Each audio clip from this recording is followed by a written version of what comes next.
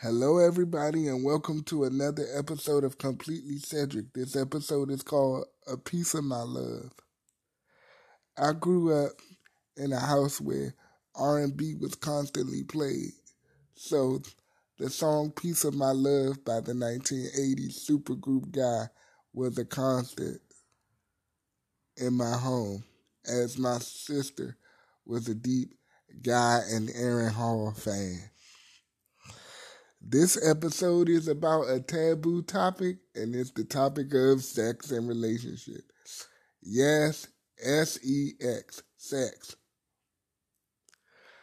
When you're a person with a special needs diagnosis, a lot of times sex is not talked about. It's just not talked about. A lot of times your family is not really willing to admit that they have their own biases about it. Because I know my family isn't fully. My mother would love to tell me what somebody else was doing and how they get out and get around and do all of this stuff. But I had the tendency to believe that if a person with a special needs diagnosis or for some unfortunate event had limited physical capacity, I don't think my mother would have been initially interested. And the same thing goes for my siblings. See, what you can't do as a person who has a sibling or some other relation with a special needs diagnosis, you can't use them as a reason to say that you would not discriminate. Because those same biases that you deal with, other people deal with. And if you want other people to accept your loved one, then you must accept other people. The same way you want your loved one to be accepted.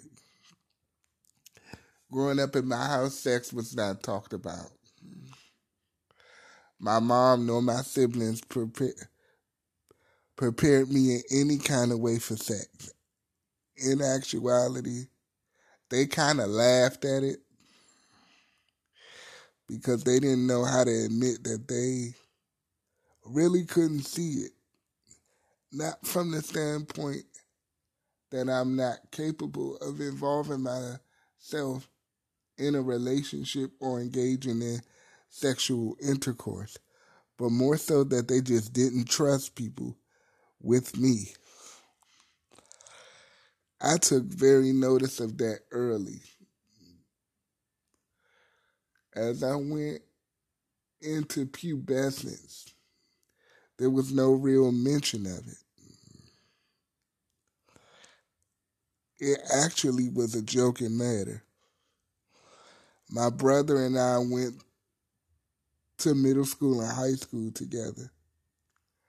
My brother has always had very attractive female friends. And I even had crushes on some of them. Actually, my first two crushes were friends of his. And then let's just throw in this taboo subject. When you have special a special needs diagnosis and then you have a sibling who recently came out as gay and your mom does not know what to do with it, there's a certain pressure now involved to fulfill whatever it is that your sibling can't. My mother had no idea what to do with my brother now coming out as gay. I believe that there was some hyper intensity on my mom's part to make sure that I was not gay. My mom, coming from more of a rough street culture background, to be a young gay man is a no-no.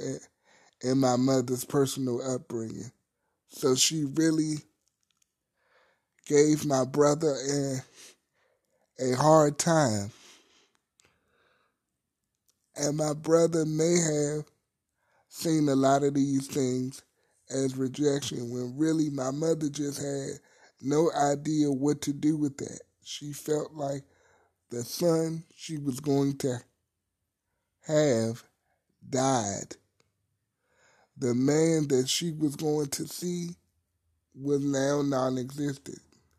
And as far as I was concerned, she didn't have any expectations or hope for me as far as a relationship was concerned. And my brother was not the type of sibling to introduce me to girls or anything like that. My brother was trying to navigate his own sexuality and deal with whatever his proclivities were as an individual man. So I went about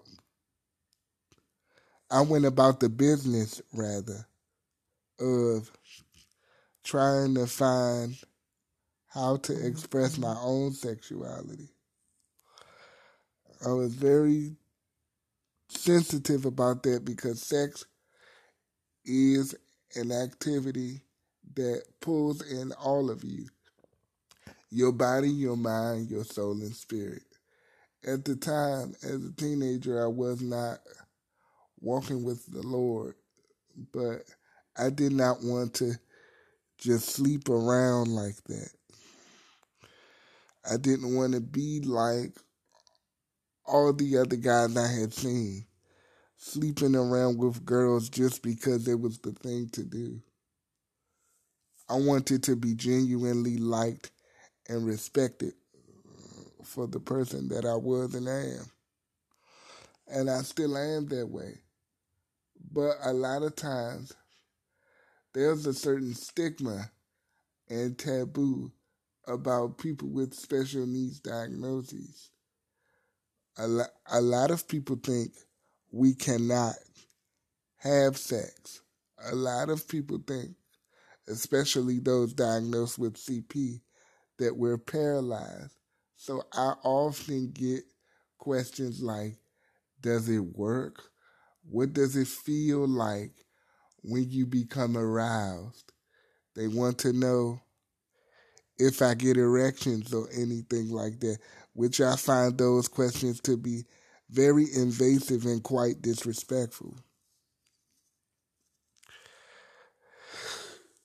There's a certain learning curve for the ones that can't seem to catch on to the fact that in the sexual department, especially with those who have CP, that there is nothing wrong. Because most people with special needs diagnoses are not fully integrated into the social order, we can't have honest dialogue about sex and relationships. Most people who are diagnosed with a disability or have a visitor, as my spiritual auntie Apostle Angela Stewart calls it, most people end up engaging in relationships very late due to lack of sincere socialization. In other words, this is what I meant when I said getting out won't just fix that. There has to be genuine connection. And I didn't feel like I had that growing up. I got tired of going through the rat race that most boys go through. We're taught that it's not cool to be a virgin, that we must be sexually active, and that we must be sexually active as early as possible. But that wasn't in the cards for me, and I didn't want to sleep around in that way. I did not want to use my body as a play toy. I wanted and I still want to engage in a meaningful relationship that God is pleased with. I was not into sleeping around to prove a point that I can have sex like everyone else. I wasn't into trying to break the taboo of a so-called special needs person, because I'm not a special needs person. I am a person who just so happens to deal with the effects of a condition. That is it, and that is all. But through this podcast and other things, I feel that I will bridge the gap to stress the point that we are all human beings. I think about sex just like any other man, and there are other men like me who experience the effects of a visitor, whether it is CP, whether it is spina bifida, autism, blindness, insert whatever form of special needs you want to put in the box. I'm not limited to that. I'm not that. I just always wanted to be respected, and I never felt comfortable in my own personal environment. I never felt like I could share my real feelings about sex, relationships, sexuality in general with much of anyone except for maybe my pastor and a few other spiritual leaders.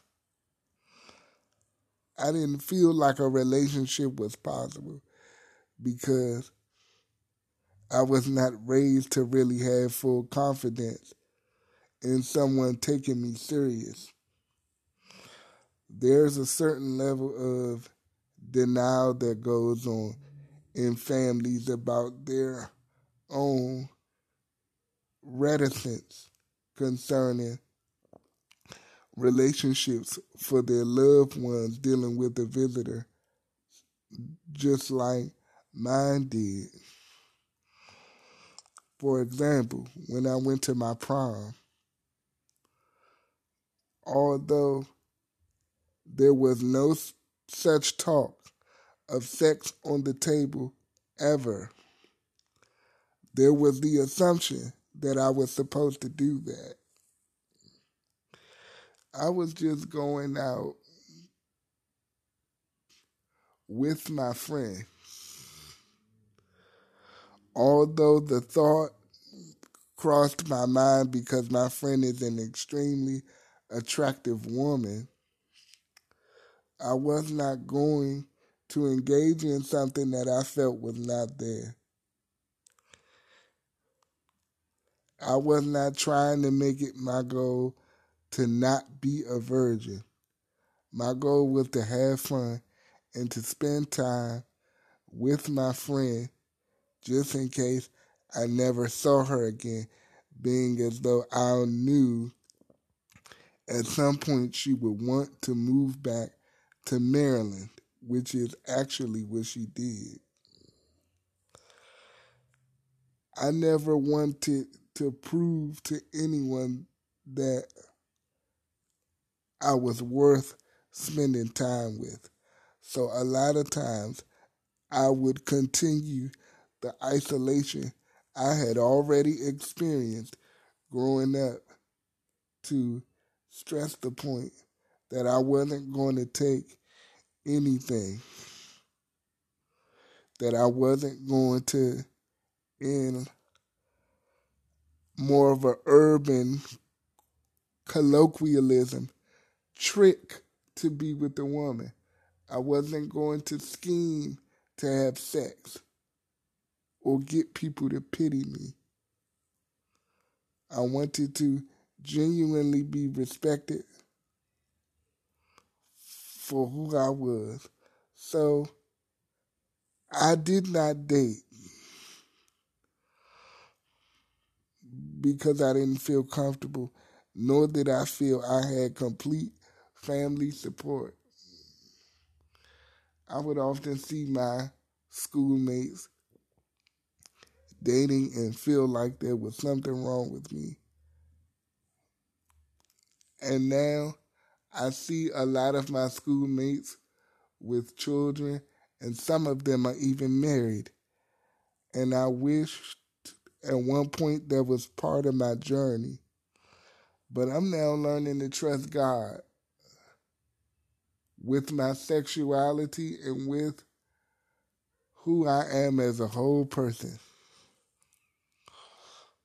But I'm also learning to be honest and share my experiences with others so that they can understand that I'm human and I have the same feelings as others. I'm just on a journey of submitting my whole self to God every day.